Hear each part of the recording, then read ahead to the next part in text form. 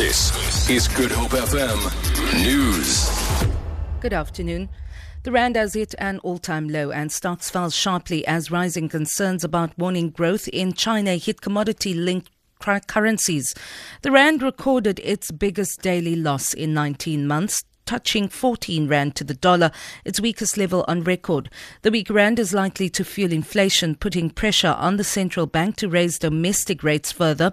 South Africa's economy is struggling to grow in the face of the country's worst power crisis in 7 years. 2 people are in a critical condition in hospital after the car they were travelling in collided with a truck on the R45 in Wellington, heading towards Malmesbury. Western Cape Emergency Services spokesperson Robert Daniels. It took Western Cape Government Health Emergency Medical Services 20 minutes to extricate the patients from the wreckage. Both patients suffered severe head injuries and multiple fractures and were rushed to Paarl and Tygerberg provincial hospitals. 10 men facing charges of public violence after the vandalism of buses in the Southern Cape have briefly appeared in the George Magistrates Court. 4 Go George buses were set alight and 2 others damaged. Council infrastructure and property were also damaged. The cost is estimated at 15 million rand. Police also confiscated 22 taxis which could have played a role in the vandalism.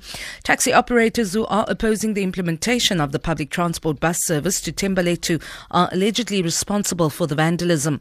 The men will remain in custody until next Monday when they are expected to apply for bail.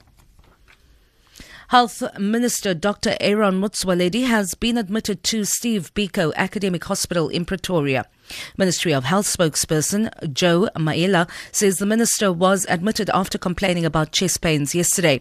Maela says doctors attending to Motsoaledi say his condition is not serious. Minister of Health, Dr. Motsoaledi, has been admitted to Steve Biko Academic Hospital on Sunday.